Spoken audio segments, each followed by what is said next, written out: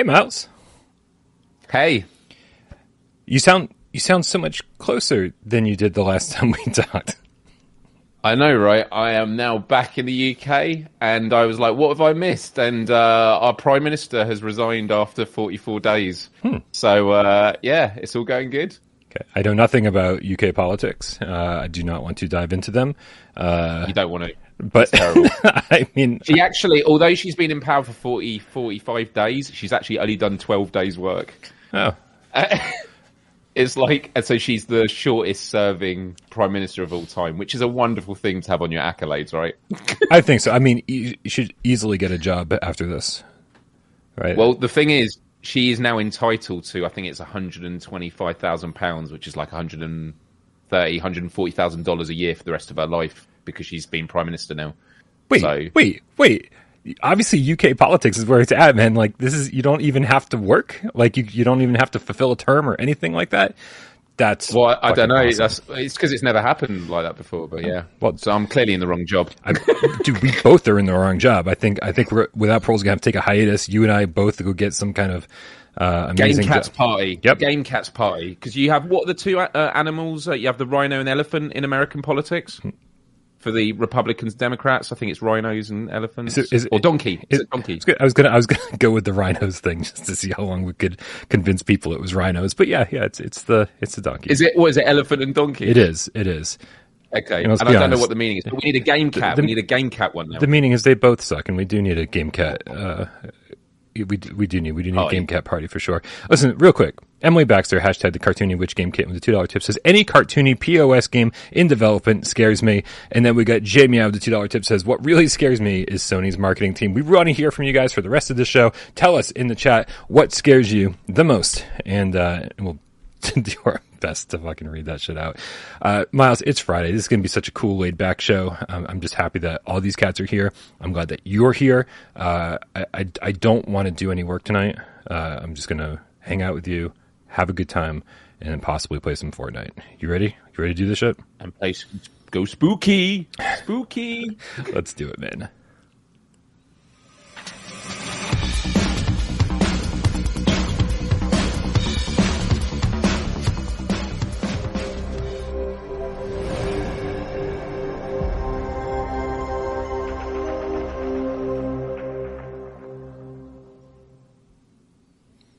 This is PSVR Spooky Cast Live, coming to you live at 6 p.m. Eastern. I'd love to say it's every Monday, Wednesday, Friday at 6 p.m. Eastern, but man, we love to fuck with that. And this week has been a little bit of a fucking with that type of week.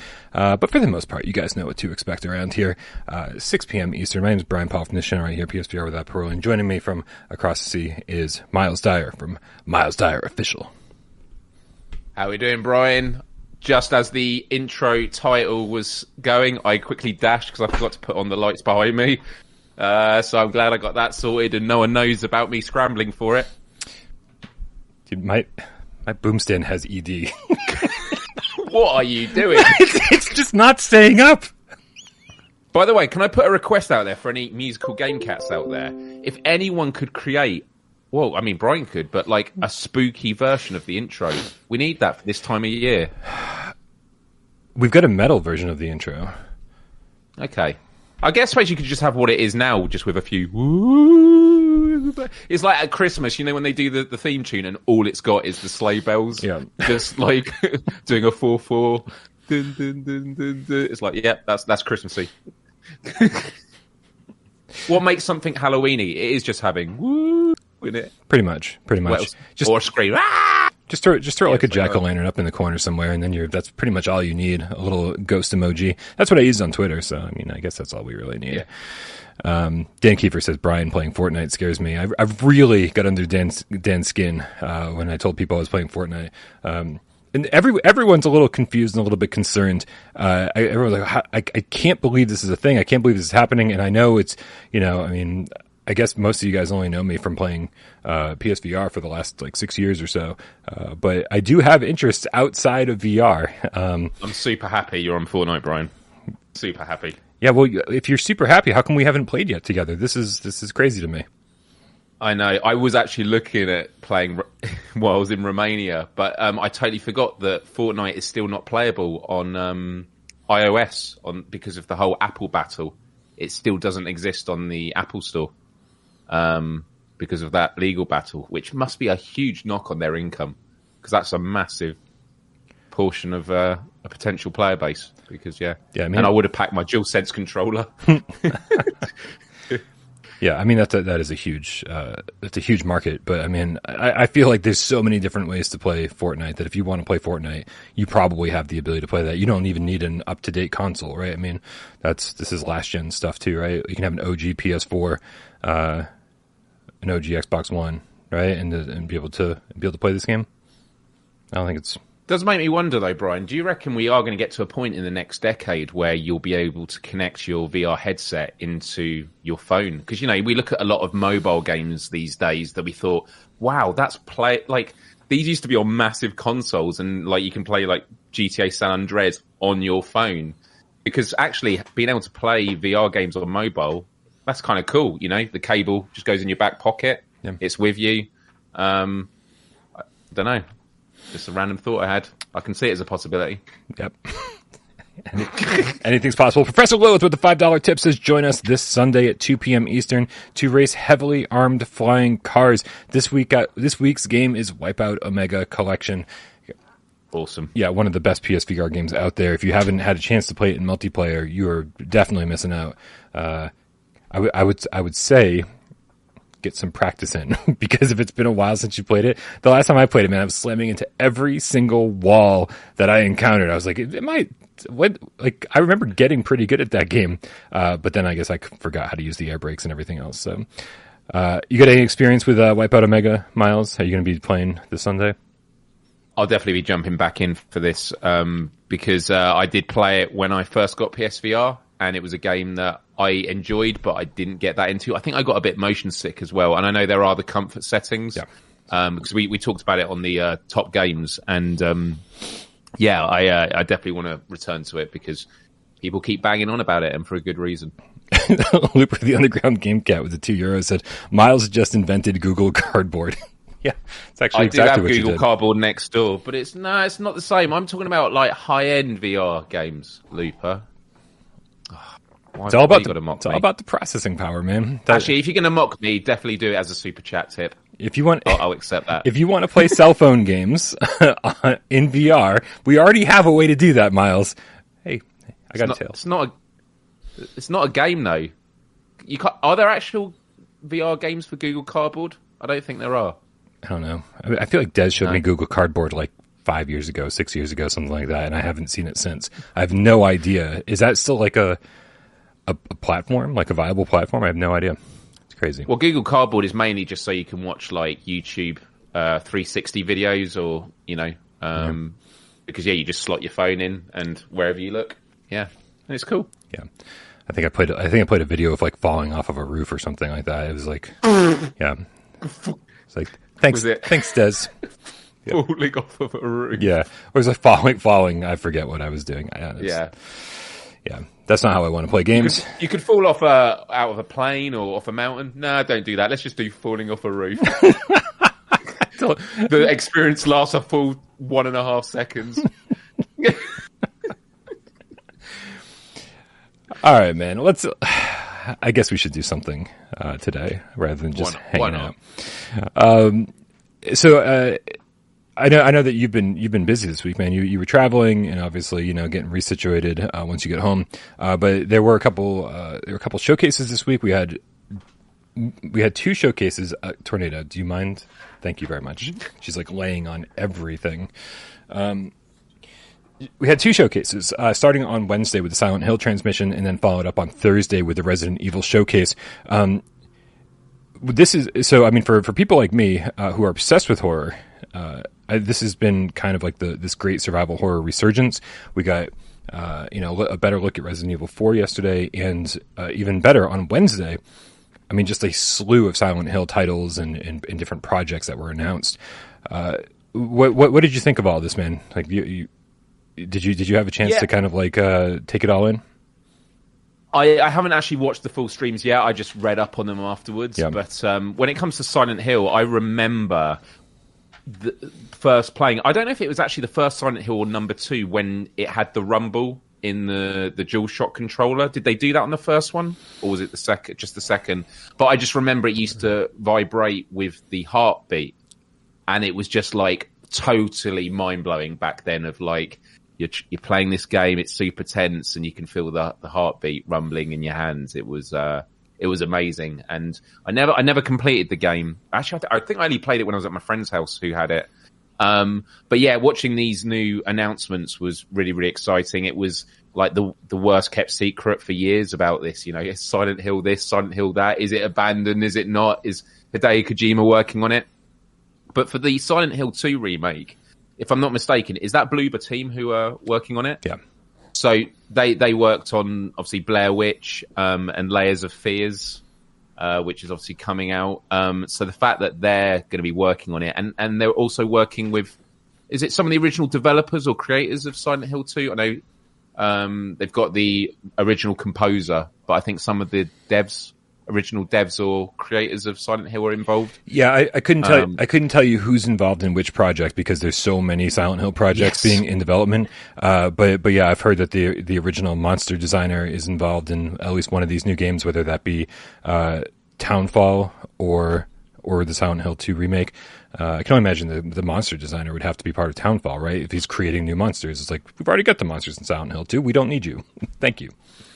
And this is what's exciting about what we're seeing again and again is we are seeing all these devs who have been emerging with PSVR, the first generation, now teaming up with epic IPs. So whether it's End Dreams with Ghostbusters, whether we've got well, I was going to say the new Iron Man game but they did Star Wars Squadrons.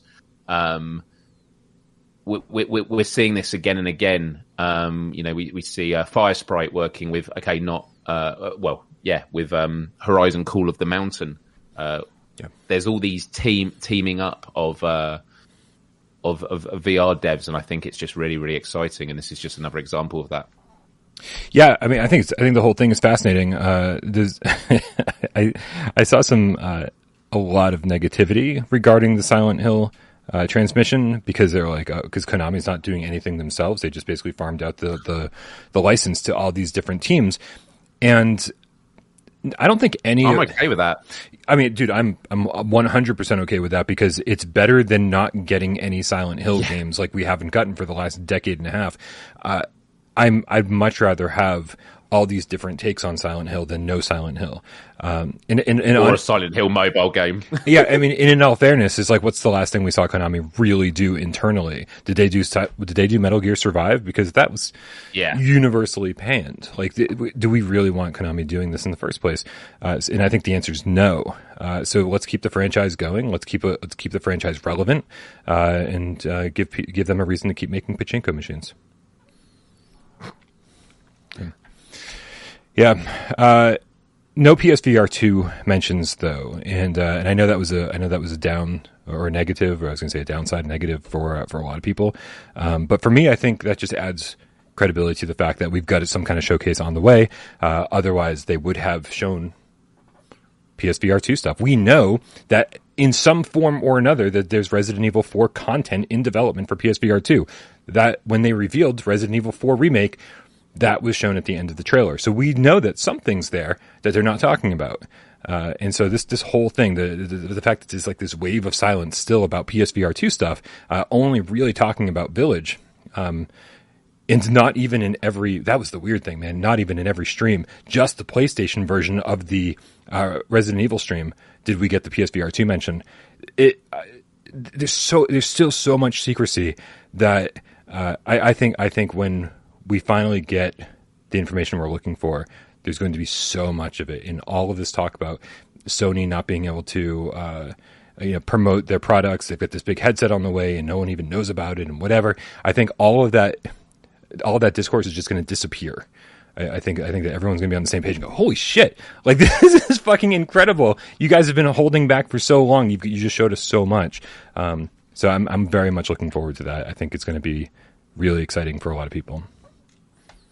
Yeah, I'm with you. I still think a showcase is coming, but although I have to say the past week has kind of made some arguments against it in the sense that some of the big hitters have now been revealed. Like I believe they've just done a blog post on Final Fantasy 16 where they did a 4-minute trailer or piece, which was normally associated with previous showcases or big state of plays. Sony's PS5 DualSense Edge Pro controller, that's just had sort of a big reveal. And then obviously Silent Hill got its own, piece. Then again, Final Fantasy VII was done on Square Enix's own terms. That's not to say it can't also appear in a showcase. There's another argument to be made that, okay, they're just talking about all the things that we already knew about. Maybe the showcase is really being saved for all these other projects that, we know about but have actually seen nothing of. Last of Us Factions, although we know about it, we don't actually know that much about it. And then God of War, I think on November 3rd, the review embargo comes off. I can't remember exactly when it comes out, but it looks like they're not going to be doing a big state of play for God of War. And as I've mentioned previously, I really feel that they are getting God of War out of the way before they then move to the next stage, because that's how they plan the years, isn't it? Is like, where is the energy and focus? They don't want to be competing against their own properties. And God of War, I think, and I've seen some previews already, people talking about it, and people played like a few hours, and they said it is absolutely mind blowing how beautiful, and you think it's going to be a good game, and it just floors you with how excellent the design is, which is exciting. I'm excited for that. So once God of War is out the way, and I don't mean that in a bad way, just like in terms of the sequencing, then they're like, what do we look forward to next? Yep. It's PSVR 2. It's these other IPs we've not yet announced, and that's really, really cool. Yeah, and I think kind of piggybacking on what you just said, I think maybe what's most logical is that we shouldn't expect a showcase anytime soon. If they're getting God of War out of the way, then maybe what they get next out of the way is PSVR 2. They say, okay, here's God of War, and then we focus on PSVR 2, not in a showcase, not in an all-encompassing PlayStation showcase with, title after title, first party, flat screen, this and that, whatever, and then finish with PSVR 2. If they're trying to give every single first party thing, including peripherals, the attention that they deserve, then I think the most logical thing would be is to get God of War out of the way, and then do the PSVR 2 state of play, showcase, whatever you want to call it, and focus on that, right? Make sure that has a successful launch. We know full well that Sony for the last 2 years was mostly concerned about making sure that PlayStation 5 had a successful launch, because here we are 2 years in, and it's finally just starting to show up on store shelves, and that's not worldwide. That is definitely very much a U.S. thing. I don't know what it's looking like over there in the U.K., but a lot of cats in other countries have told me, listen, it sounds like things are getting better in the U.S., but that is not the case worldwide. And that should be with all of their new partnerships and everything else, that should be taken care of by the beginning of the new year when PSVR 2 launches. And so that has been their focus. So yeah, it absolutely sounds right. I think it's going to be God of War, PSVR 2, and then after a successful PSVR 2 launch, we could potentially see a showcase after that regarding a lot of flat screen stuff. Would be interesting. Yeah. Hey, Miles. Hey, Brian. Speaking of we start again. Yeah. Let's start the show. Does anyone else picture you can't do that on television when we do the whole, hey, Miles, hey, Brian? It's like when they come out of the lockers. I don't know if you remember this show, Miles. I'm a little bit older than you. But it was a Canadian TV show on Nickelodeon. And Alanis Morissette was actually one of the stars. Oh, really? Yeah. It's like, and there would just be this whole segment where people would talk to each other. And just be like a series of like colorful lockers. That's all you would see. And then like somebody would come out of the locker and be like, hey, Jimmy. And then Jimmy would be like, hey, Paula. And then they would just like go back and forth, and like different people would open lockers and shit. And every time we started a show, what was this called? You can't do that on television. And if you said I don't know, it was a comedy show, a sketch show, right? And so anytime someone said I don't know, then green slime got poured on their head. Oh, amazing! I'm just looking at it now. Yeah, I can see the slime. Yeah, retro. I was literally going to do the joke. Sorry, what can't you do on television? No. It's you can't do that. Yeah, I know, but what can't you do? That's good. Good title. Shades of Grey Matter says, "Damn, I'm Canadian and I don't remember this." I think it was actually really popular in the United States because I don't even think most of us knew it was a show that we imported from Canada. I have no idea, but it was Nickelodeon here in the States.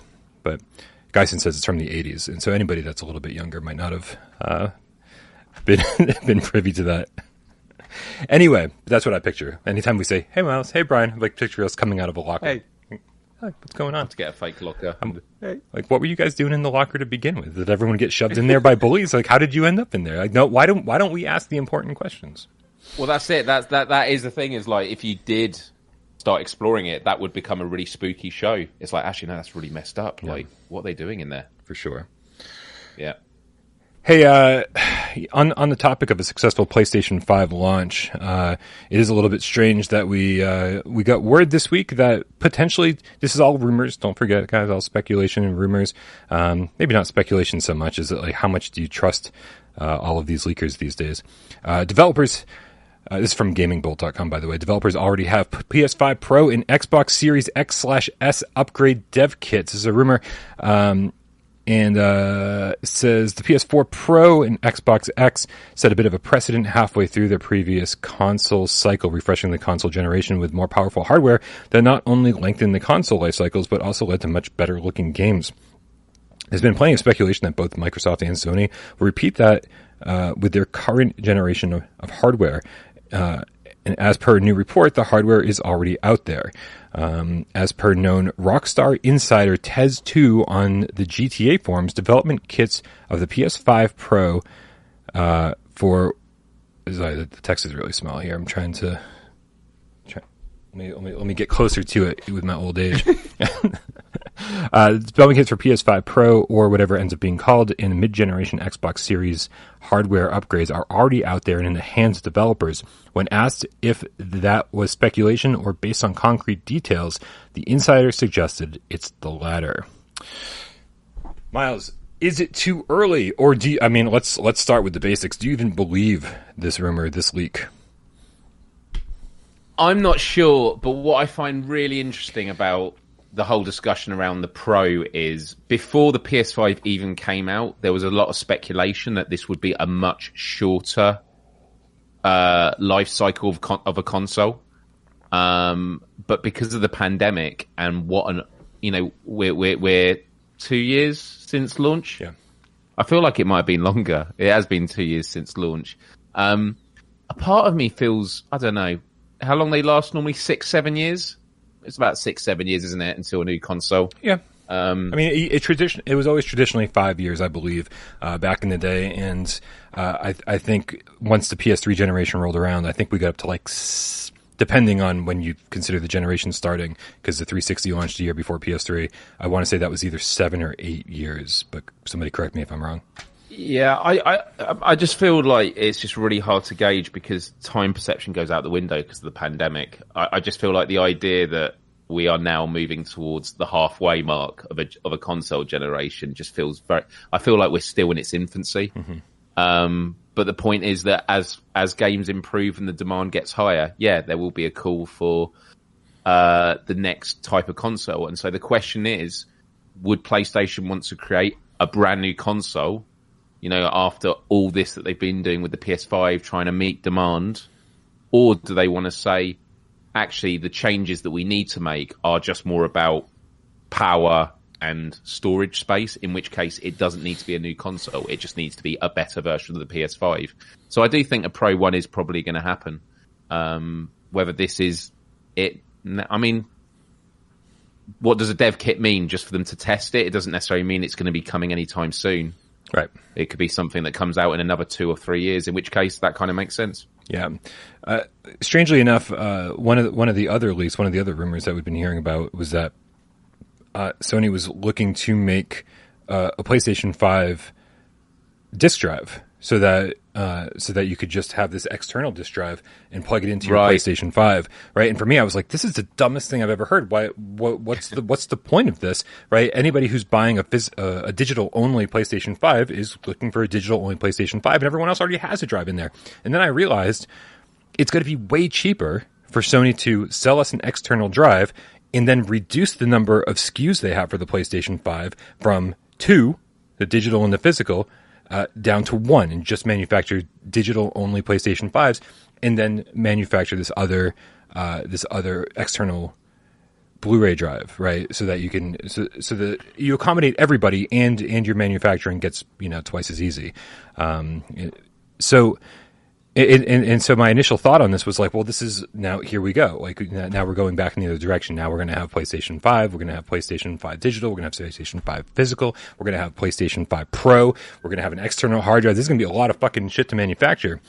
But as you said, I think Sony's very much a forward-looking company, and I think, sorry, sirens on my end. I think that by the time this comes to fruition, and they would actually sell a PlayStation 5 Pro, I mean, no earlier than 2024, holiday 2024.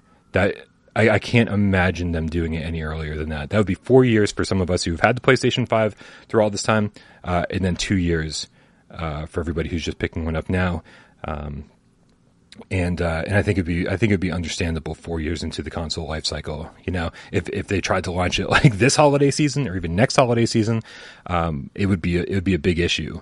But I think the way things are, I think 2 years from now, manufacturing will be so much easier, and I think Sony's well aware of that.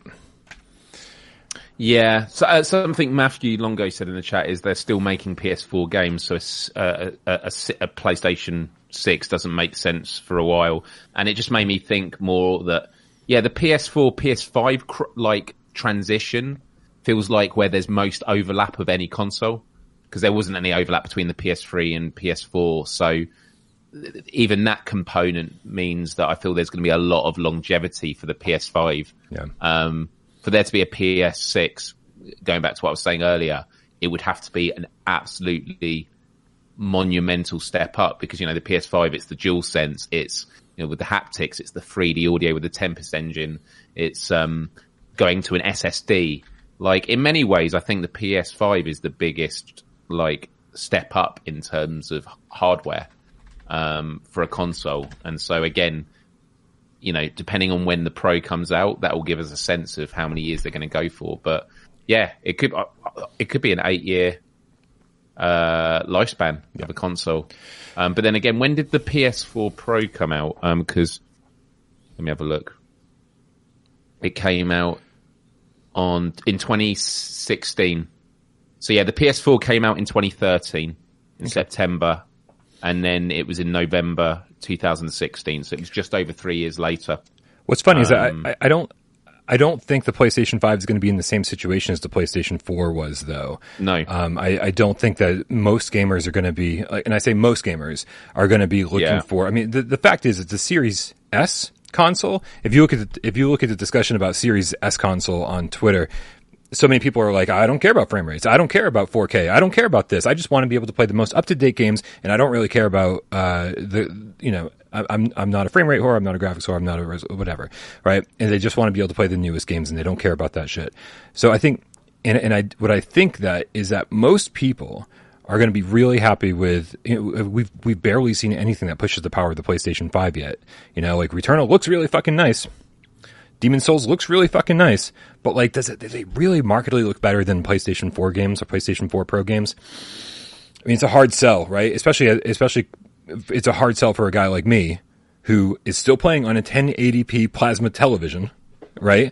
And so I am not the target market for this. However, if they say, Brian, the PlayStation VR 2 is going to get a drastic uptick in performance with the PlayStation 5 Pro, right? If they say, oh, Brian, all of your games are going to play at 120 frames natively, it's you're going to have ray tracing in all of your games, then suddenly I'm like, oh, wait a minute, now I do care, right? Because on the flat screen side of things, I think we've already hit a point where I'm very, very happy with the way that everything looks, and I don't need any further upgrades. I was kind of happy with the PlayStation 4 Pro, right, as far as flat screen games go. With VR, I think we still had a long ways to go. Everything looked a couple generations old, and with PSVR 2, we're finally getting caught up to current gen graphics, and a PlayStation 5 Pro will help that. then that's when you're selling me. But I'm very much a VR guy. I'm not as much of a flat screen guy. So it really depends on what your interests are and how much and what you need to enjoy your gaming. If you're a VR person, if you care about frame rates, if you want HDR, if you want 4K, all of this stuff is important to each person. And dude, I mean, I could go on. I feel like I've already gone on like a 10-minute rant, but the other thing I've been seeing on Twitter is people who can't tell the difference between 30 frames and 60 frames a second.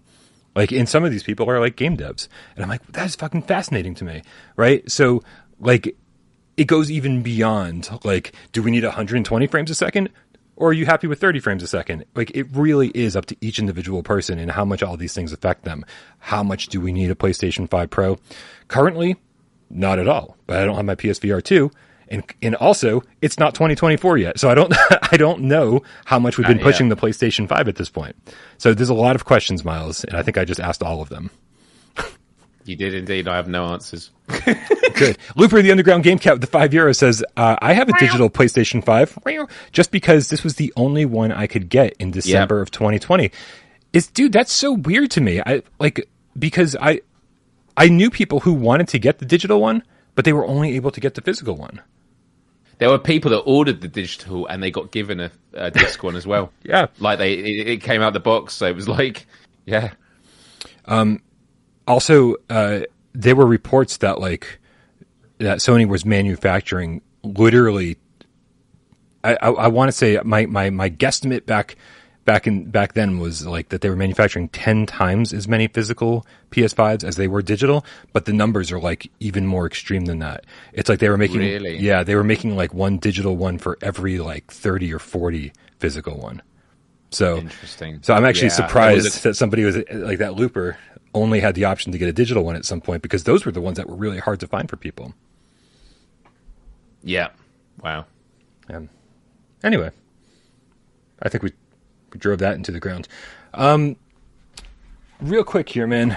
For anyone who doesn't know, Song in the Smoke had a physical version today over on limitedrungames.com. I'm bringing this up real quick because here, you know what? I've got so many things that I want to do right now. First of all, let's change the trailer so we can look at Song in the Smoke footage. Here we go. There's the launch trailer. Now I'm going over to the website to see if there are still supplies left. So we had 1,000 standard edition and 750 deluxe edition. Question for the chat: has anyone in the chat ordered one? Curious to know. Am I in the chat? Because I ordered one. You're in the chat, Brian. I ordered one. Here we go. Let's go. One. Anyone else? This is actually, so I think, was it on Wednesday's show or Monday? I think it was on Monday's show. I said that this is going to sell out fast because if you pay attention to limited run stuff, let's interact with this. If you pay attention to limited run stuff, what generally happens is the lowest print run you'll really ever see is about 1,200 copies of anything. And so the standard edition being limited to 1,000 copies is really, really low. And then, even more so than that, the collector's edition is limited to 750 copies. So as far as limited run is concerned, these really are limited runs. So frequently they'll just have an open pre-order where they sell as many as they can over the course of 2 months, and then they'll never make any more. But that could mean like literally 10 to 20 or 30,000 people bought those, and great. This is actually limited run. So I'm a little... That's beautiful artwork. It is. I'm a little surprised that it's still available. I was 100% confident Monday that these would sell out very quickly, especially considering that this could be the very last physical PSVR game we ever see printed. Yeah. So what's in the deluxe version, Brian? Chat was just asking. Yeah. Oh, well, I mean, if you really want to know, then let's bring it up on the screen. And I'm going to tell you right now, nothing that I care about, that's for sure. Here, is this it here? Here we go. I'm just gonna, if we had a producer, Miles, this show would be so much better. Producer's overrated. Yeah, producer's overrated. Here we go. Here's a deluxe edition. I'm still having problems. There it is. Okay. So it's limited run number 479, Song in the Smoke Deluxe Edition, $70. But again, only 750 available. Let's scroll down and see the product details. I gotta get real close here, guys, because again, real small print. This item is limited to 750 copies. It includes a physical copy of Song in the Smoke for PSVR, Song in the Smoke Deluxe Edition box, which is the big thing that it comes in, obviously, an 18 by 24 reversible poster, Song in the Smoke art print, stickers, and a 17-bit, the development studio, enamel pin, which to me, Miles, says there's nothing in this box that I care about. Like, if you not the stickers, I don't even care about the stickers. Put it on your laptop. Sticker. No, I think I actually doesn't even say what the sticker is. Oh no, it does. It does show it there. Yeah, there's a picture. I'm not really interested. Fair enough. Yeah, I mean, I think Camouflage kind of killed it, to be honest, with their Republic Collector's Edition. It came with a fucking documentary, man, about the making of Republic. That is awesome. Yeah. Like, that stuff is... I always used to love when Blu-rays first came out. Love getting the behind the scenes. And, like, there was actually one I was watching on YouTube the other day. It was the Prometheus movie behind the scenes. It was like a 2.5 hour of, like, every single step. Like... You know, you look at Marvel movies now and they always do behind the scenes and they're like 30-minute featurettes, and it's like because they have to cut it up and make it really quick and just get to the chase. No, fans of these things love to see like drawn out conversations and just, you know, see all the stuff that they might think is boring. It's absolutely fascinating. Like, speak to each person. What was it like working on this game? What was the intention? You know, what are the kinds of people that buy these collector's editions? They're super fans. Yeah. They're people that are invested in it. And, you know, it's a very common thing in these days when it comes to digital marketing, but like content is king and you can never have too little content. And so, yeah, you saying that they had a documentary, that's amazing. And especially for a game like this, I definitely think that's something that would have, been a wonderful addition. Yeah, and just to clarify, by the way, for anyone who hasn't seen it, the documentary, I've only seen the Republic part of the documentary, but the documentary that was included is actually about the entire, about Camouflage, you know, their founding and the development of each of their games. And so I need to get in there and actually watch the rest of the documentary and see what they say about the development of Iron Man VR, because they were very transparent about development of Republic and about how pretty much at every step that like the business was just about to shut down, kind of shit. Like they didn't have enough money to do anything they needed to do. It became an episodic game, like just purely out of necessity because they couldn't finish the game in the time constraints that they had. They had to get something out in order to keep the company afloat, and so. Yeah, very, very transparent documentary, and I love that kind of stuff. Anytime that there's like this, look at some business or whatever else, and it's just so sugar coated, like where you just get the highlights or the positive things that happened over the course of the years. That's it's just always really, really boring. I love getting into nitty gritty and finding out what really happened behind the scenes.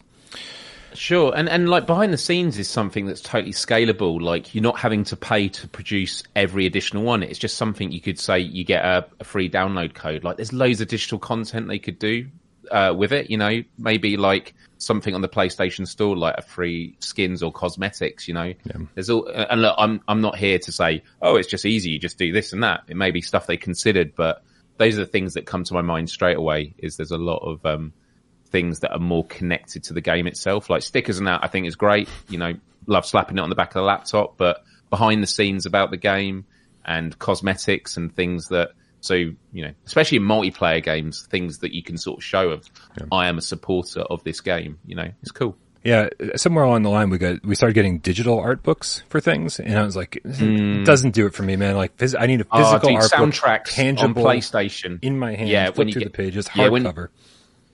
Agreed. When you download like the soundtracks onto your PS5, I'm like, I'm not going to listen to it on here. Nope. Like, yeah, it's, yeah. Yeah.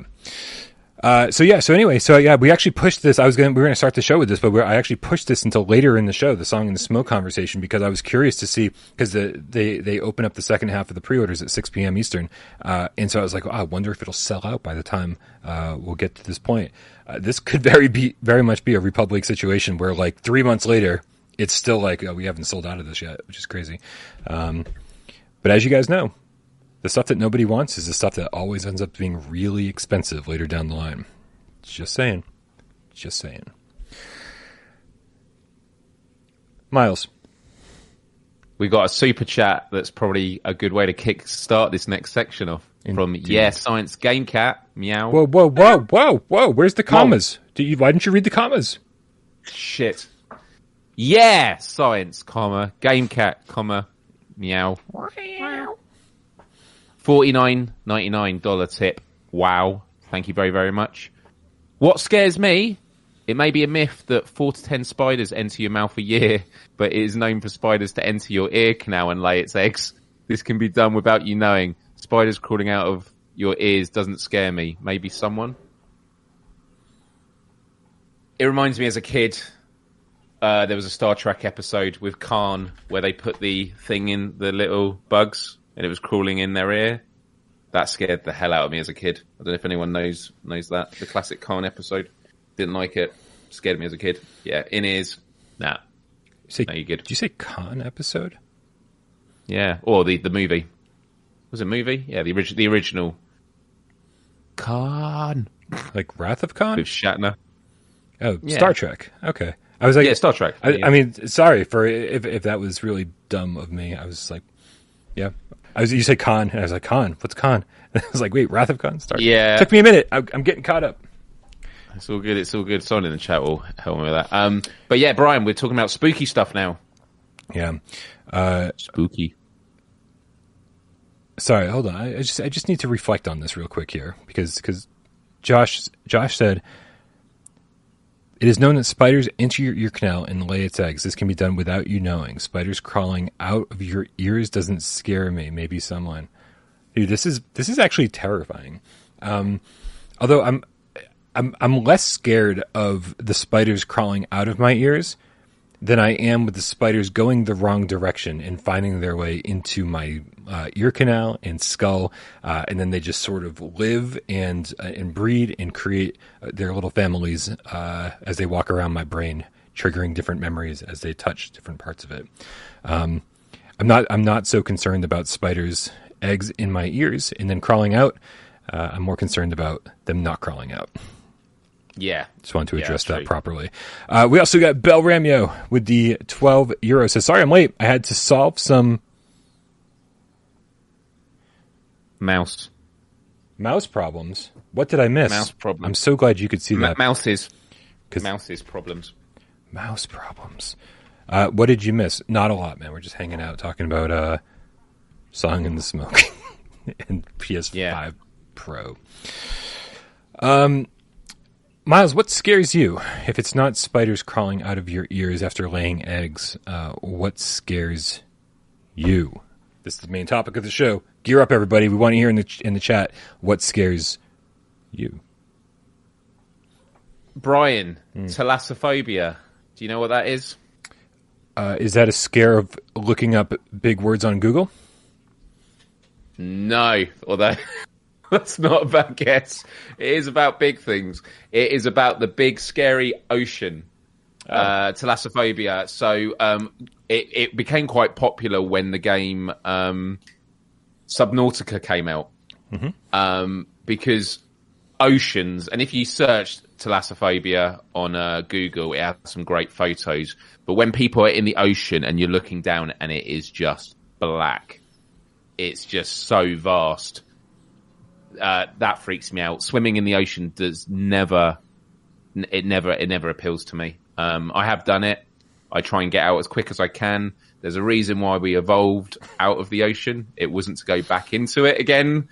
And yeah, just deep water just freaks me the hell out. How are you with deep water? I'm fine because I generally don't go near it. Like I'm very much an indoor cat, Miles.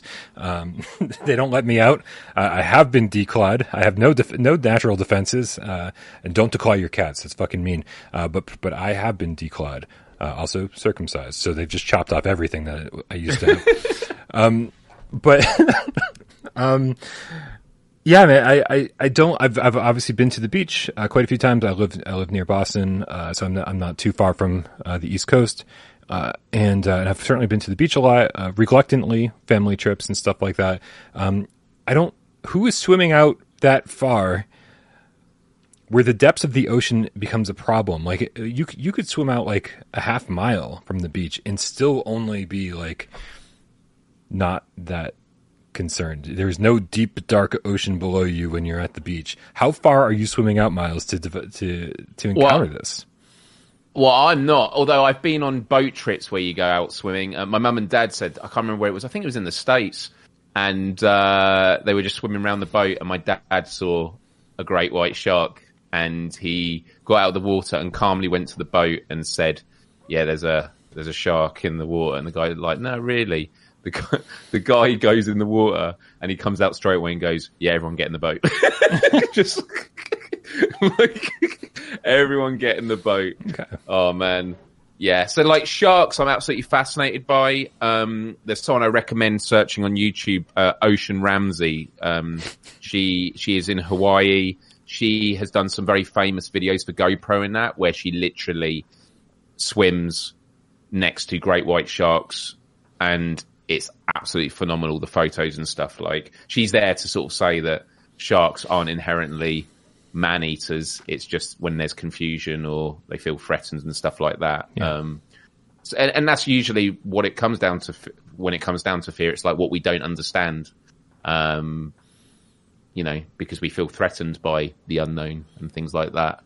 I've got other things on my list. What is something you're scared of? I mean, we can...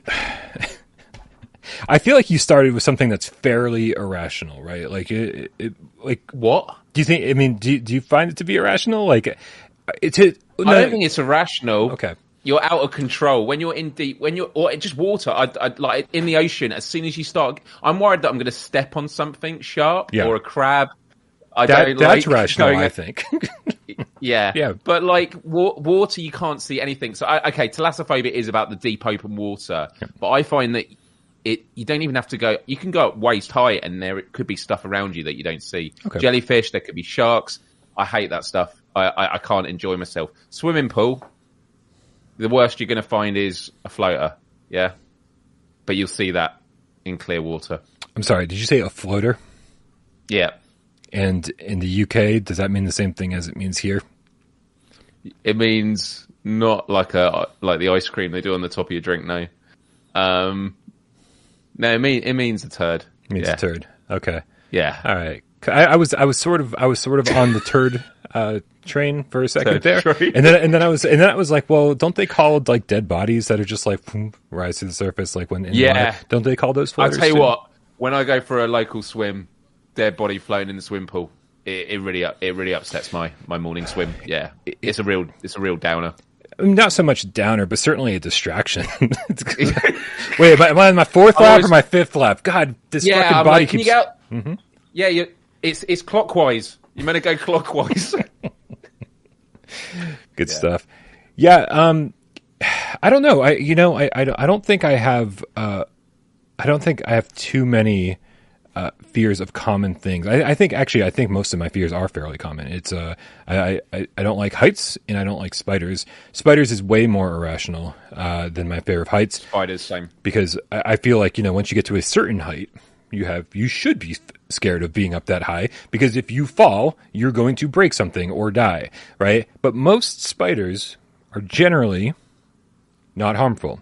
Right, it's very, very few and far between. When I lived in Tennessee, I did encounter a few black widows and a few brown recluse, and I didn't know. Oh, brown recluses are terrifying, from what I've heard. They melt your skin, right? If they bite you. I don't know. I didn't get bit.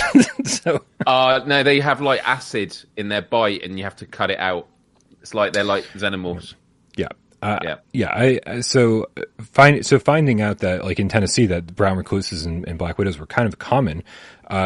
If I wasn't already scared of spiders, suddenly I really was, because we found a brown recluse in the house I was staying in. And I was like, wait, this is fucking terrifying. You guys just go to sleep every night with the potential of spiders that can like kill you, like just around. And I hear it's terrible in Australia, so I'm never fucking going there. And so I do think, that all of my time leading up to leaving Massachusetts and living in Tennessee, completely irrational, right? The spiders I was encountering, daddy long legs, little fucking house spiders, whatever it is, they terrified me. I had absolutely no right to be scared of them. That's irrational. And then heights, of course. Heights is just, you and I were playing Zenith, and we were playing. We got up pretty high on the what the fuck was the DLC called? The Celestial Throne or something. Yeah. And dude, like my knees were fucking shaking, and I had to like lift the headset up a few times, and I was like, I found myself just getting like just completely covered in sweat, being like, I'm terrified being up this high, and it's not even very convincing VR graphics. So yes, that probably that seems pretty irrational to me. I think if you're scared of heights in VR, it makes no sense, but it also definitely goes to show how much VR can trick your brain. Well, there's a YouTube video that I've always recommended people check in from 26. Well, it was older than that. It's a re-upload, and it's climbing the world's tallest radio tower. And it is this guy that is literally, you get like an elevator to, I don't know how many meters up, and then you climb the rest. And by the end of it, it's so narrow, and it's just to what looks like to change a light bulb at the top. And, the whole structure is 518 meters, which is 1,700 foot high. And watching that video every time, sweaty palms, and he has a toolbox that is like strapped on a rope, and it's his mate below him is to make sure it doesn't swing. And I was saying to my friends when watching it, how much would I have to be paid to do that? Even if you offered me $1 million, I still don't know if I'd be able to do it, because only if I could actually have a parachute to jump off at the end. Like the idea that you've then got to climb down afterwards. Nah, it's an amazing video. I'll put it in the chat for anyone that wants to save it for later. Dude, that's it. There is no amount of money, and it's not because it's not worth it to me. It's because I would be physically incapable of doing it. Just physically incapable. Yeah, no, I'm the same with you. On the spiders thing, I had a huge fear of spiders, and I had an experience when I was a kid. I remember going into the office and leaning over to turn the computer on, and I felt some kind of web on my neck, and I just remember instantly going, "Oh, what's that?" And I sort of leant over like this, and I walked through all the rooms in the house, and my mum's doing the ironing, and I go in the kitchen, I'm like, "Oh, mum, what's this on my shoulder?" And she's like, "Oh, come closer," because at the time she thought it was fake. And then she screamed and flicked the towel, and it was a giant like house spider with like a couple of legs missing and like on the floor. And I literally, for like the next couple of weeks, every time I went into a room, I'd have to go in like this, looking at the ceiling, because it was the kind of, once again, the unknown of how did a spider like get onto my neck, which is quite a personal space. Yeah. Oh, dude, even thinking about it now, even though it was like 20 years ago, of like, how did it get on my neck? And I did that, and I don't know if I kept it, I don't know, it's mental to think that I was calmly walking around the house like that, checking under toilets and stuff. And then actually when I went to visit my uncle and auntie in Australia, which is known for basically being full of things that want to kill you, including Australians. I was there in their winter. We were there for 3 weeks. I remember for the first week, check my shoes every morning, check under the bed, check under the toilet. I just constantly checked. And then by the second or third week, you stop checking because you're kind of used to it. And it goes back to that thing about familiarity and, the unknown verse. Like, you kind of get a gauge of like how, if I found a spider randomly, then that would have reset. It's like, right, I'm checking everything again. But, spiders, nah. Yeah, I think another. I will say I think Arachnophobia set me down that path. The movie Arachnophobia. I've still not seen it, but I've heard many great things about it. Yeah, Yeah, I mean, I was just too young to see it, and I don't know if I was ever scared of spiders before that movie, and then once I saw it, I was like, it was in my head. What the spiders looked like, they were just the right size, about the size of your hand, which means they're pretty fucking big, and then like the type of like the hairy legs and everything like that, and then which is again pretty scary, but then the fact that they would jump at your face. I was like, fucking no, I am so out of this. Like, it is the scariest thing of all time. Spiders jumping at you. I was just like, this is terrifying, because they've always said spiders are more scared of you than you are of them. And if they're jumping at you, that disproves that theory. Because I'm running away. Why are you jumping at me? Well, I love it when you say you're afraid of spiders and people are like, oh, but don't worry, they're more scared of you than you are of it. I'm like, no, that's a bad thing. Like, I don't want it to be scared of me. The amount of times that I walk into a room, like close the bathroom door, and there'll be a house spider on the wall, and I'm just like, shit. And it's like, how do I get out? How do I get out? Or I'm going to go get like a kitchen bowl to like cover it, and I come back and it's gone. It's just gone. And I'm like, right, it is somewhere in this house. I have no idea where it is. But the most annoying thing about spiders is just the way they hang around, and they don't even pay rent, and they just act like they fucking own the place. I hate that. Terrible. I had this conversation with Tornado recently. She didn't appreciate it. One day. Real quick. Science Game Cat Meow with the $5 tip says, okay, what really scares me is the unknown. I believe that this is the biggest fear in the universe. Agree or disagree? Yeah, I mean, I think the unknown taps into everything. Like, fear is all about being out your comfort zone and having a sense of control. Because the next thing I had on my list was, well, these two are kind of related. So it's like psychological horror. I love it in movies and that, but it does freak me out. Things about the human condition, but like losing your mind, that scares the hell out of me. Like Alzheimer's is a fucking horrible illness, and I think that's a real terrifying thing to think about, of like losing your cognitive faculties. But I do like, so occasionally I have this sort of thought experiment of like just imagining suddenly I'm talking with you and on this camera, and then next minute I'm in the middle of a forest at night. Like, just like if something random happened, like what we think of our reality, and what if we are plugged into some kind of matrix machine and we find out that there's just something else out there. The consciousness and being in control of your mind for me is definitely an important thing, and losing that sense of control on your mind for me is terrifying. I feel it's terrifying. There's a history of Alzheimer's in my family, and so it's something I should be concerned about. However, for some reason, I'm not. I feel like back in my 20s when I experimented with, I say 20s as if it was limited to my 20s, but back when I was doing drugs and experimenting with LSD and mushrooms and everything else, mescaline was really fun. Don't do drugs, kids. It kind of gave me this perception of like of it's okay to kind of lose control a little bit. Like, it's okay to let go and and let your mind go to places where you wouldn't expect it to, and sort of be out of control. Because I was such a control freak when I was younger. To the point where, like, if you knew me when I was like 10, 12, 15, right up until I was about 15 or so, you would be like, this kid's never going to do drugs because he's scared of losing control. But drugs allowed me to like kind of escape that and let go and be like, well, whatever happens, happens.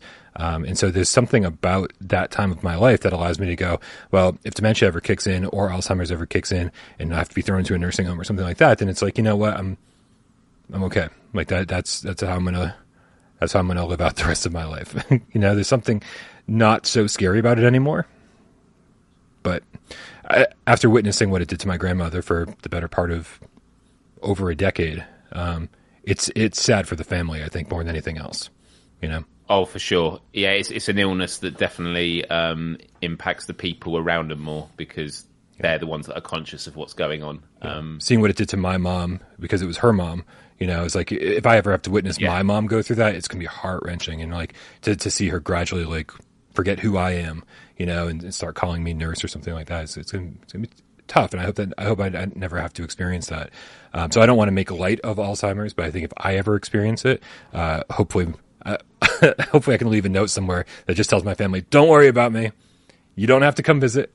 Like, I'll be fine. Just give me a VR headset and I'll be all right. Right?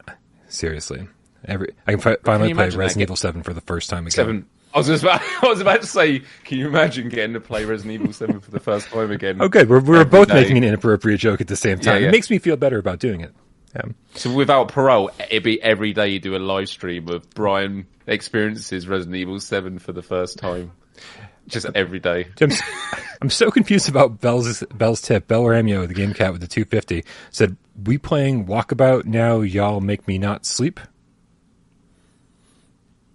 What? What? I don't even know what that comment's about, Bell. I'm totally lost. Maybe it's already setting in.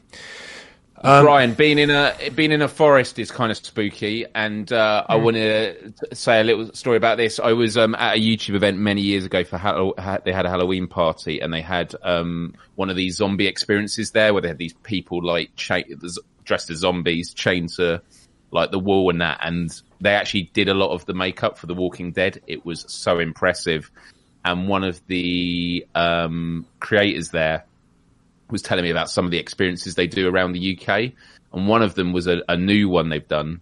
And I'm going to be careful what I say because I don't want to spoil too much of it. But the bit he did tell me was you basically go camping in the middle of this forest in the middle of nowhere, and your tents don't have zips; they have like Velcro.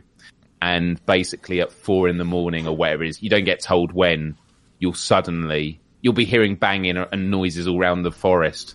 And they said, and then at one moment, you will literally just get dragged out your tent while you're trying to sleep. They'll just kidnap you, bag over your head.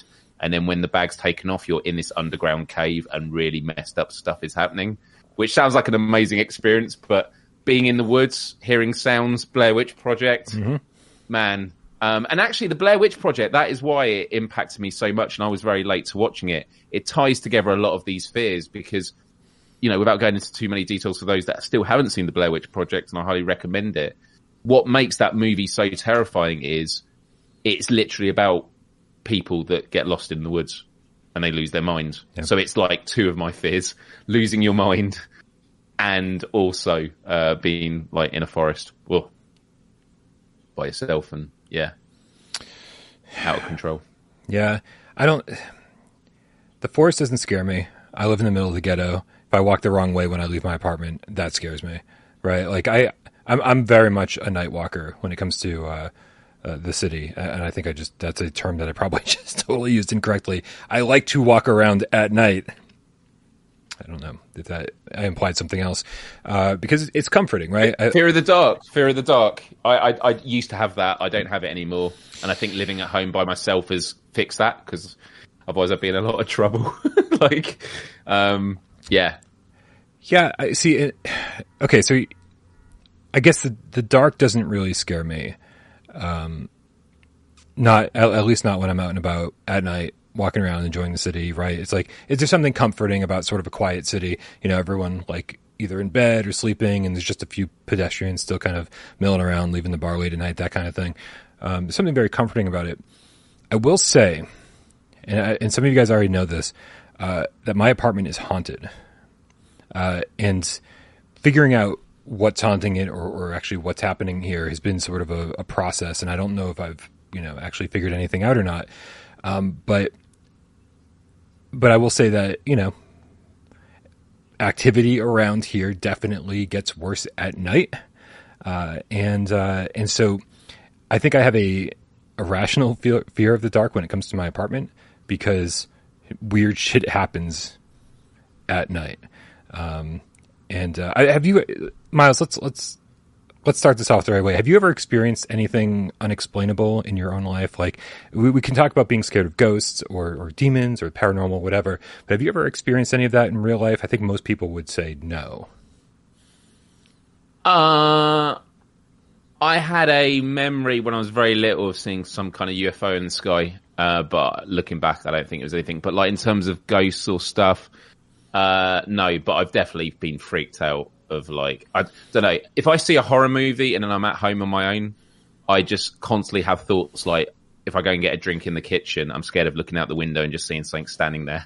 Just can't. And obviously this gets into a bit later in the conversation, but like things that could be real, Yeah, that stuff freaks me out. So no, I've never seen any ghosts or anything like that, but my mind freaks me out all the fucking time with just thinking about stuff. What could be there? Yeah, when I was a kid, like I saw Stephen King's It way too early in life. Like, and so when I was a kid, I remember like looking out. We lived out in the country in the middle of nowhere, and so I remember looking out and just being able to basically visualize, even though there's nothing in my front yard, looking out my window and seeing Pennywise the Clown just standing there with a balloon, like looking up at my window, right? Just like, or looking, or laying in bed and looking out into my hallway and just, again, picturing him walk by my doorway, right? Like not even coming in, just walking right by.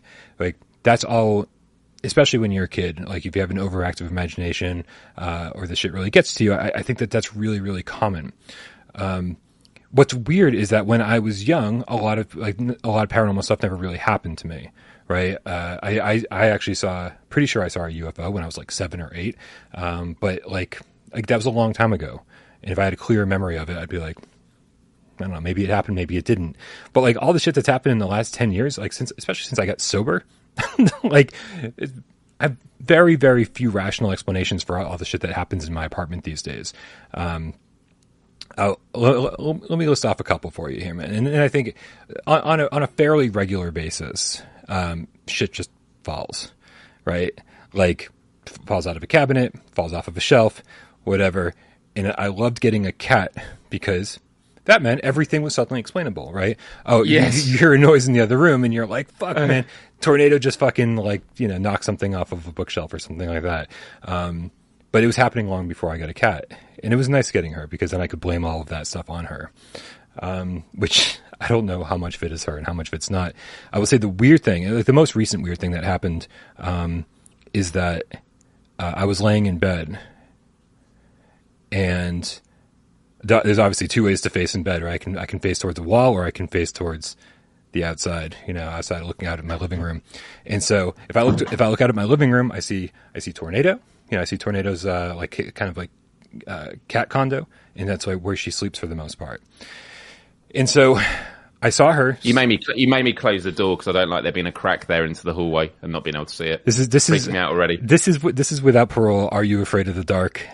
Scary stories to tell in the dark. This is going to be fun. So I'm laying in bed and I'm looking, and I see her sitting on her cat condo. And she's looking like she's getting ready for bed too, right? She's like laying there kind of looking at me. And I'm like, all right, hey, I was like, Tornado, I love you. Good night. And I turn over, like, right? And so now I'm facing the wall. I get the covers over me.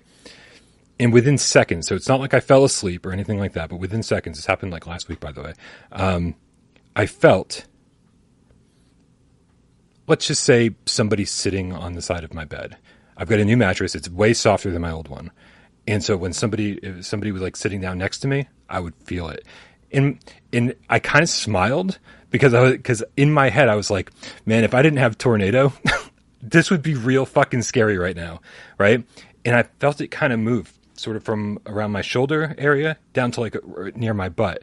And I think what happened was it was like, picture somebody sitting on your bed and then putting their hand down next to themselves, right?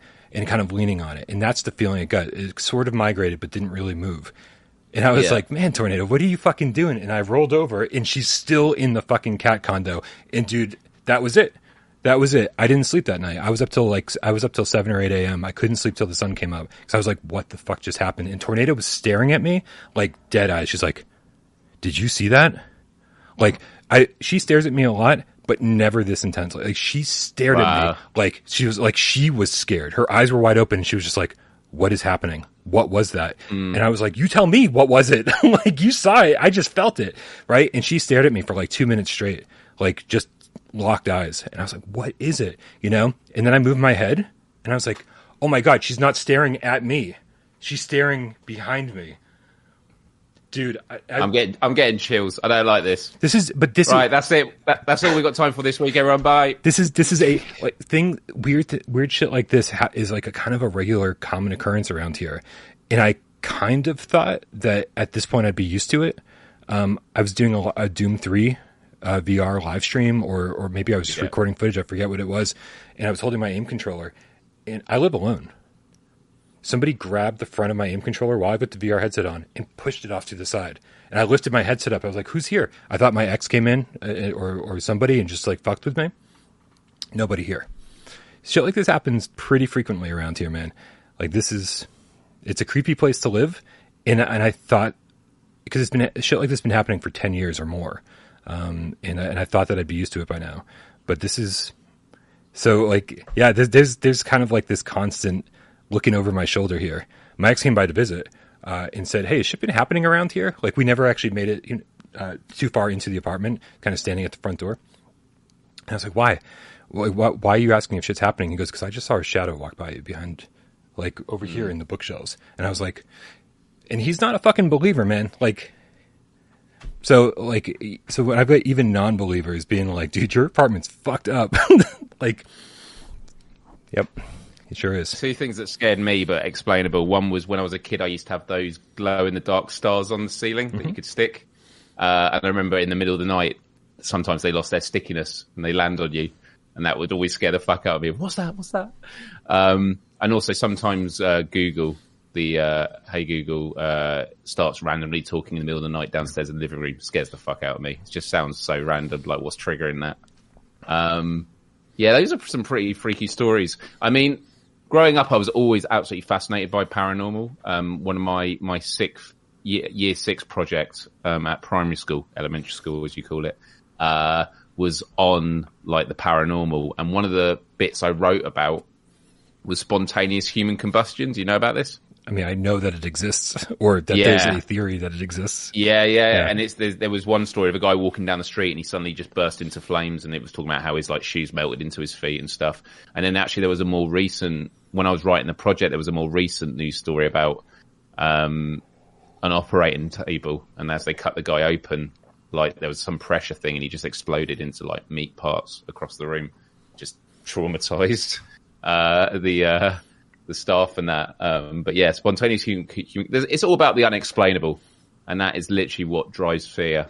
Because we like stability, we like to know what things are, we like to know what our reality is, and that is the common theme. So going back to the question earlier of like, are you scared of the unknown? Everyone is, and if they're not scared of it, then it's not entirely the unknown for them.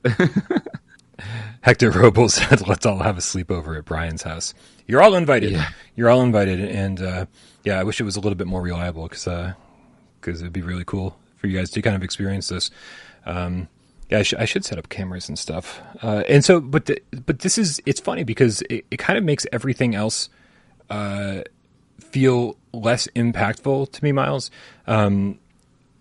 Because this is shit that most people only experience in movies or horror movies, and they go, oh, that was fun to watch, right? But when it happens to you in real life, it's like, it's a completely different story. But I will say that's, there's an element of all of this that, makes me wonder like how crazy I am, because growing up, grew up Catholic and went to Catholic school and was baptized, the whole thing, man. I don't know. I went to CCD and church every Saturday. I know it's supposed to be Sunday. I don't know what that was all about. But that actually, I think it's, they kind of put this fear of the devil in me. And so growing up, I got real concerned about like, not concerned about possession and be like, oh my God, my soul might be possessed by the devil. But when I started seeing movies about possession or hearing stories about possession, or the way that the devil or demons or whatever can impact your everyday life, that shit seemed to like really resonate with me.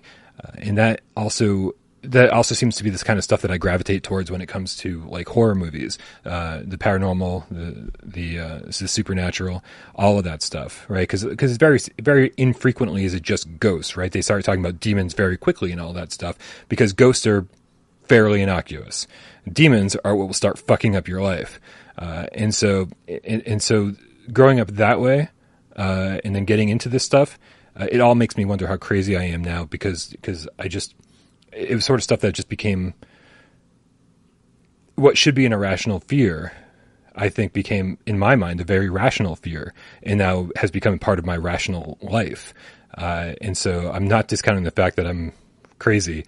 I'm just saying that, like, there is a precedent here. There is a reason. There is a genesis to all of this that could have brought this to fruition in my own life.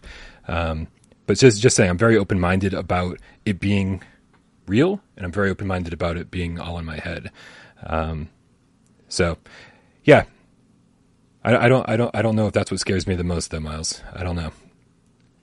It is about those seeds that are planted, whether it's as a kid or stories that you hear. Another story, because I've always wanted to be an organ donor and I need to sign up for it. But I remember hearing on the radio about a guy whose brother died on the operating table, and they said, to the family, can we take his organs, because they have to take him out pretty quickly. And they said no, and then he basically came to minutes later. And it's the thought of you just don't want to think about it. Oh yeah, that's actually a fear. Is incredibly rare, but there are people that wake up while on the operating table. Yeah, I saw a movie. Open heart surgery. I saw a movie about that. There was probably a movie about it. Not a documentary, it's just a fucking scary movie. Right. But I remember seeing a morning program where this woman was interviewed and she was literally rocking back going, I just want my childhood back. She was fucked up because the anaesthetist is meant to be looking, because when you wake up, you're paralyzed. She couldn't talk or anything. And she was literally having open heart surgery. And the way she described it was she felt as though she was sinking into the table. That was how she described it. Oof. Yeah. It's, so that's, It's all those. The thing is, life, again, it's the unknown. Is there are really tragic things we can experience. There are horrors.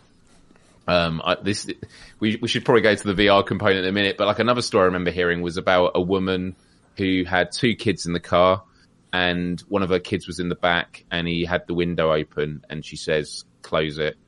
And then they swerved off the road into a ravine or something, and the mother literally had to make the choice. She had to choose which kid she was going to save, and the other drowned. And so she has to live with that horror of the choice she made, but also the kid in the back saying, do up the window, all this sort of stuff. There's a lot of big tragedies in the world and horrors that we can't even think about. But when we think of phobias, we always think about sort of the more obvious ones, whether it's heights and stuff like that, things you do on a daily basis.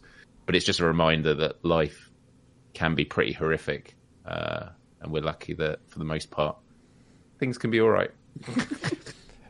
So in our run of show miles, we did, we did mention hey, we can tie this into video games or VR in a way. But the VR component that I'm most interested in exploring, and not for terribly long, because I have shit to do tonight, which isn't true. I just got to play Fortnite.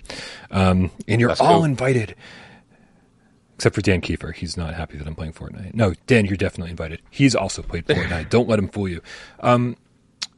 Do you think that VR could... We've talked about some really interesting things here tonight, but I don't know how many movies or video games have really expressed these things or demonstrated them in any kind of great way to scare their audience. Do you think VR kind of brings with it this new ability to give us new types of scares and give us new types of experiences that will scare us in ways that we've never been scared before, like VR horror? What's the next step for it? Can it bring any of these into a virtual reality? Absolutely. I mean, horror movies, I was always a scaredy cat with, and I enjoy them, but I find them so much easier to watch now, having played VR games, because it's there's the TV over there. It's it's in that box. It's not all around me, The thing about VR is you can't really cover your eyes. And when it comes to VR, and I know I've mentioned this before, but I'm just... Everyone's trying to freak me out with the doors behind me. Yeah, don't do it. You should see what I see. Yeah. But for me, there are sort of two types of horror games. There are fun horror, so the Rush of Blood and things like that, where it's jumpy but it's entertaining. Mm-hmm. And then there's dreaded horror, so that's like Resident Evil 7. And that really gets to the heart of my experience with horror games. And because it's all, I have quite a vivid imagination. The reason I struggle with a lot of games that aren't particularly horror based is because I'm always imagining what could be. And so one of the strategies for getting through horror games is actually you just need to keep moving forward. The longer you wait around, whether it was me 8 minutes in a laundry room in Resident Evil 7, I also talked about in Hotel R&R, spoiler for people, but there is a level where you're in a big manor and you go into a room and you see a mannequin in the reflection. And at that point, it was really creepy. But then I was like, I don't want to go back in that room because I was like, what kind of game is this now? Because in VR, it's like they could literally pull anything on you with these experiences. And when a game is like not a horror game, but then they do horror elements, I struggle with that. So yeah, I think horror in VR is really the next frontier because of all the senses, the immersion. Yeah. It's putting you in these horrific situations. Resident Evil 7 is always the one game I want people to experience because it's like, it's not real, but it feels real. And that's what makes, the opening 30 minutes of Resident Evil 7 is one of the best gaming experiences of all time. It's just phenomenal. Yeah, I agree. We hear it from cats all the time who are just too fucking scared to play through Resident Evil 7 in VR. I think a lot of the things that VR could do pretty well, other than just amplifying the fear, which I think is what we've seen mostly so far, is especially when it comes to like haptic suits or haptic vests, using those in new and different ways. I think everybody's probably used to the idea of getting shot and feeling it like, oh, I just get shot. That's where I got shot. Okay, cool. Right. But to actually feel like somebody's tapping you on the shoulder, or something along those lines when no one's there, I think that could be really interesting. And I feel like I'm not even. There's got to be so many different things that different horror developers have in the works or have ideas for, that we will. I think it's just going to be so surprising to us by the time we actually see it. I think you and I here are barely scratching the surface to what we're going to experience over the next 5 or 6 years. Oh hell yeah, absolutely. Miles, you have we've kind of been poking fun at you a little bit over the last few months about some of your backlog, your PSVR backlog and horror backlog specifically. What are you gonna be streaming anything? You gonna be getting caught up on any VR horror games over the next couple weeks while we gear up for Halloween? Actually, yeah, around Halloween could be a possibility. Yeah, I mean, honestly, I am just waiting for the PSVR 2, and and although there's not backwards compatibility, I'm hoping a lot of them are going to get the next gen upgrade. But yeah, I have a big backlog, and to be honest, I enjoy horror games when I've got other people over. They're in the room, or I can chat. Actually, even when you're live streaming, you can talk to people through it. That kind of gives you a sense of disconnect. It's like when I used to play flat screen horror games, and I'd be listening to a podcast in the background, something that kind of keeps you tethered to the real world that isn't as scary. But yeah, look, Blair Witch, I still need to play. The rest of Resident Evil 7, I'm still very early in that. Paranormal Activity, I've not played. Exorcist Legion VR. So many horror games I've still not played. I remember when I was playing, oh my God, Immortal Legacy. Mm-hmm. And there's the bit where you slide down into the cave and then you're in the water up to your neck. And then you get out and then you just see some guy walking across around the corner. That was when I turned it off. I was like, I'm sure it's nothing at that point, but I'm like, what is, I know you're going to go around the corner and it's not even there and you're going to see it later. But in my mind, I'm just like, it's literally waiting for me around that corner. So that's a great example of how my vivid imagination works with VR games is I imagine a scarier situation than what it actually is. Mm-hmm. And that's just how my brain works. And it's why I struggle with a lot of games that aren't even meant to be that scary because straight away I'm like, oh shit, it's going to be this, it's going to be this. And just going over that in my head, I just hype myself up. And it was why, again, in Resident Evil 7, I spent 8 minutes in a laundry room, running at the door, pushing it open and running back to see if I could see through it. And wondering, when I go through that door, what's it going to trigger? Not knowing, all that stuff just does my head in. Callisto Protocol, I know it's a flat screen game. Really looking forward to playing it, whilst also not looking forward to playing it. I just have this love-hate relationship with these kind of games. Yeah, my only love-hate relationship with these games now is please, for the love of God, bring these to PSVR 2. Yeah. Because especially, with Callisto coming out soon and Dead Space coming out soon, it's all going to get in the way of PSVR 2 if there's no PSVR 2 version. I don't know if I'm going to actually have time to play them. There's going to be a desire. Flat screen gaming is still good, and it's sort of filled in some of the downtime we've had recently with the lack of PSVR releases. But man, I'm pretty sure that once I get my hands on PSVR 2, it's going to be the same love affair I had with PSVR 1. Meaning, the second I put that thing on, I go, what else can I experience in this? And I don't think that's going to wear off for the next few years. Yeah. Hey, Miles. Hey, Brian. I had to put on my 20 questions cap. Are you ready for some PSVR 20? Yeah. Oh, go ahead. The only other thing I was going to mention about like ways that I cope with horror games isn't just about moving forward constantly, also looking down at the ground. I'm like, I know I'm going through the level, but I'm not looking. The amount of stuff where I go into a room and I'm just like looking at the wall and walking around the room, which is insane because in a survival situation, you want to look at what could be the threat. And here I am going around the wall going, yeah. I can't see it, so it can't see me. When haptics get better, that's only going to become less of an effective strategy. But yeah. It might help you out in Blair Witch. Just saying. Okay. Yeah. Interesting. Yeah. Anybody who's finished Blair Witch knows exactly. Ali Hembre says, Brian, what the fuck is this video playing? This is what happens in my apartment when you're not watching. This is his CCTV footage in the hallway. Absolutely. Real life ghost caught on camera. It's just Bostonians going out for a night out. Yeah. Oh, you've been to Boston before. Yeah. All right. Very familiar. Let's wrap this 20 questions, up, Brian. man. 20 questions. Let's put 6 minutes up on the clock up on the counter. I forgot what game I picked. This is bad, so I'm going to have to go check the... All right, I'm ready. Are you ready? You ready? I think I'm ready. Are we ready, Game Cats? You going to help me out in the chat? Everyone's trying to freak me out. Stop it. You're fine. It's not nice. On your mark. Get Des. Go. Does it have multiplayer? No. No multiplayer. Is it a spooky game? Horror game? It's not. No, not spooky. Nope, because that would be too easy. If I gave you a horror game, it would be over already. Yeah. Yeah. Can you? This isn't going to be a question, but I'll be like, is it on a limited physical run? I'm not doing that one. No, I'm not doing that one. Don't answer it. Okay. Has it come out in the last year? Has it come out in the last year? No.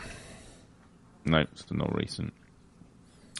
Has it got a realistic art style? No. Okay, not realistic. A lot of knots.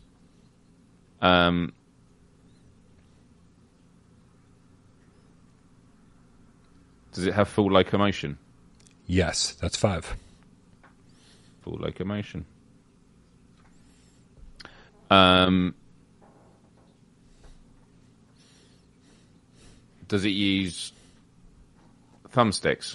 Does it use thumbsticks? No. Okay, so move control or yeah.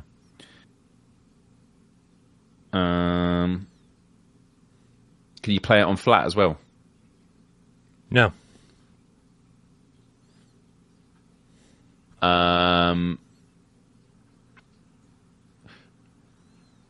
Is it a PSVR exclusive? I don't believe so. No.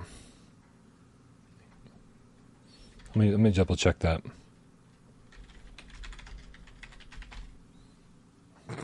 Everyone just keeps talking about what's behind me. I should have had something animated in the background. Yeah, I double checked. It's not exclusive. Okay. Have the devs made other PS or VR games? Any other PSVR games? Any other VR games? Yes. Okay, other VR games. Is this on a popular, a well-known IP? No, that's 10. No. Right, let's start doing some more genres. Is it a shooter? Yeah. Okay, it's a shooter. Nihilist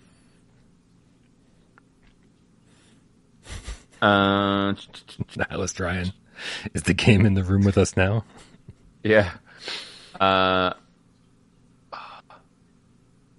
Is it sci-fi / futuristic? You could make an argument for that, but I don't think that. I would say no. Okay. I don't think so. No. Let's go straight. No. Yeah. Let's go with no. That's right. A little sci-fi. All right, Game Cats. Quick recap: no multiplayer, not spooky, not recent, doesn't have a realistic art style, full locomotion, uses the Move controller. No flat screen version. It's not PSVR exclusive. I'm gonna say yes on sci-fi. I'm changing my mind on that. It is definitely is. Okay, cool. They have made other VR games. It's not a well-known IP. It is a shooter, and it is sci-fi.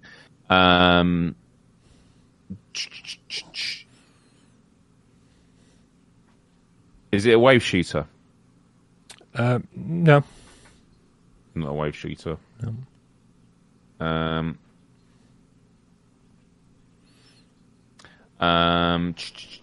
Man, I'm really struggling with this one.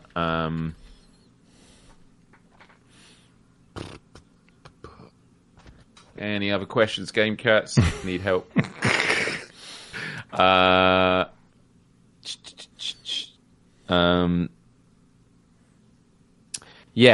you shooting people? They are humanoids. Okay, okay. Are you shooting living things? Yeah. Yeah.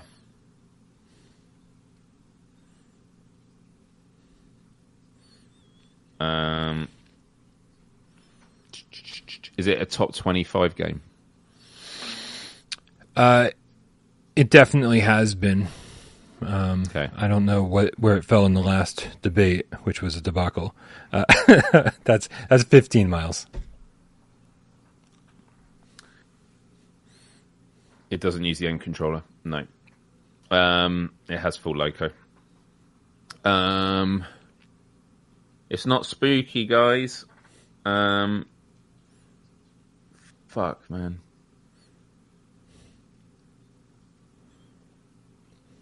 Is it, well... You have 30 seconds left. Do you shoot red people in this? Red? Like, red, yeah. No, not red.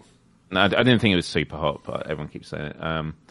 Not red. Do you ski in this? You do ski in this. Okay, is it fracked? Coming out just over a year ago, Miles, I believe in August of 2021, it is fracked by End Dreams. You shoot purple people, not red people.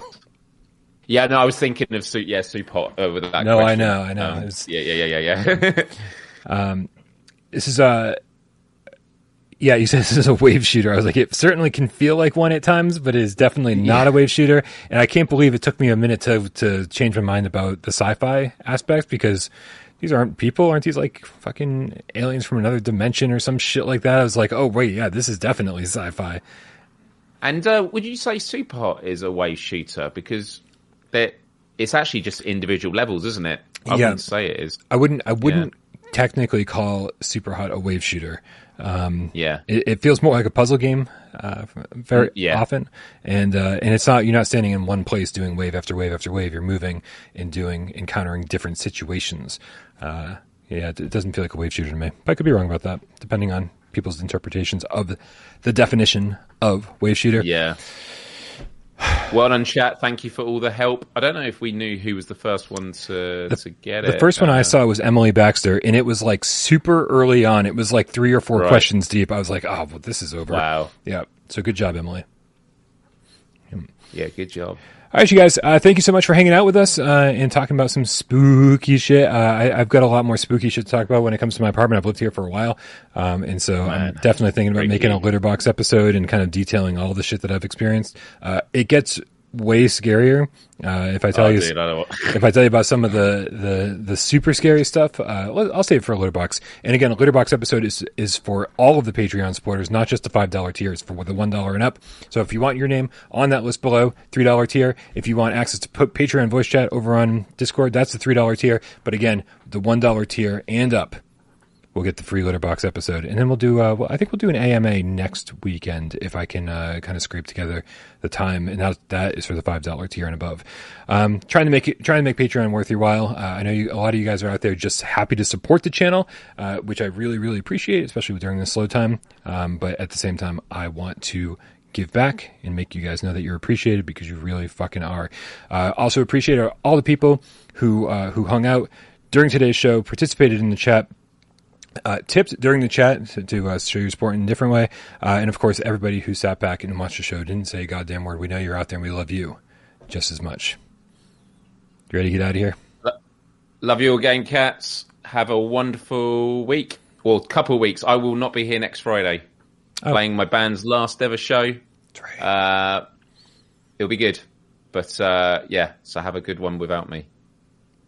Can we just sit there and watch it virtually for dude? Well, funnily enough, we will literally finish just before this starts. Okay. So if I can get a live stream, I might set one up. All right. I'll just get Discord on my phone. Dude, it would be pretty damn cool to be able to watch your last show on your YouTube channel Friday night. That'd be great. Yeah, mate, to be honest, I've got the camera. And I've got, like, the... There's got to be an output from the soundboard, USB right? connection. So, yeah. The thing is, though, when it comes to sound quality, once upon a time we used to record gigs, concerts on your phone, and you'll say to your friends, look where I am, and all you hear is... Yeah, it's terrible. The quality, the sound quality is really impressive now. So, yeah, because I've got another one of the cameras that I use for this show, so what the sound quality would be like. I mean... To be honest, I might actually take one to band practice on Sunday and see how it deals with the loud sound there and see what the quality is. Because it doesn't have to be exceptional quality, especially for a live stream. But yeah. Maybe that's something I could set up. Well, yeah. Good call, Brian. Keep us posted, Miles, and obviously best of luck to you. Hopefully it goes great. Finish on a high note, literally. Absolutely. Really appreciate that. All right, you guys, let's get out of here. Happy Friday. We love you all so very much. Have a great weekend. There.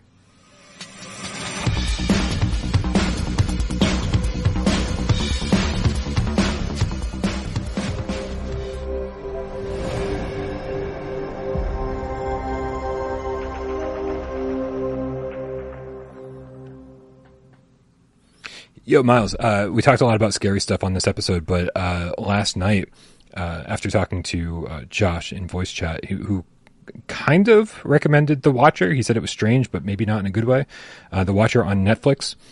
I'd heard about this story before.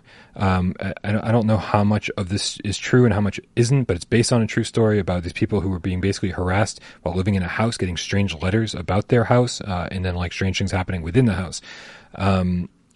It's really good. Just FYI. It's like 7 hours from start to finish. It's like 7 1-hour episodes on Netflix. And I watched all of it last night.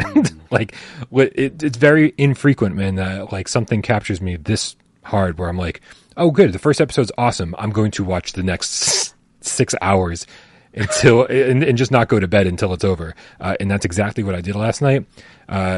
Enjoy the ride because the ending kind of blows, but enjoy the ride because it's a really fun ride, at least as far as I'm concerned. Because it's one of those where it's like, oh man, I wonder if this is what's happening. Oh, I wonder if this is what's happening. I wonder if this is what's happening. And every episode kind of makes you think something else is happening. And so, highly recommended. Had a good time with it. Not the scariest thing I've ever seen, but weird enough to really kick off the Halloween season for me.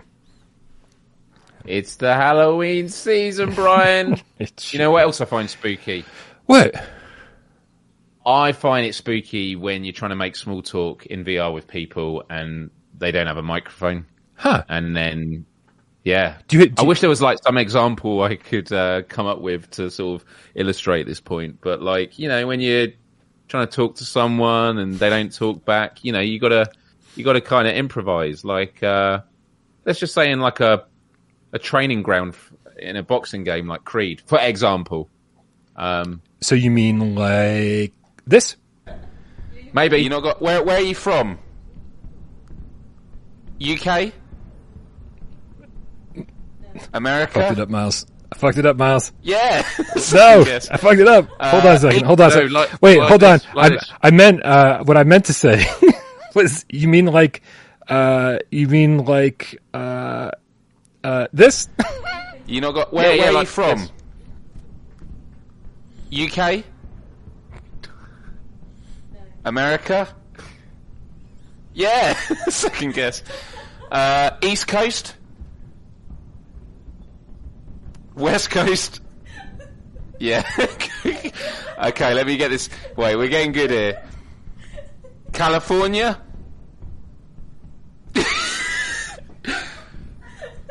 Washington State?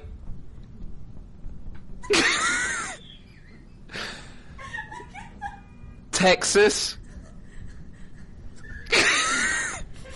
This might be a while. I swear, Miles, at a certain point, I'm going to start thinking that you're paying people to act dumb for Clip of the Week.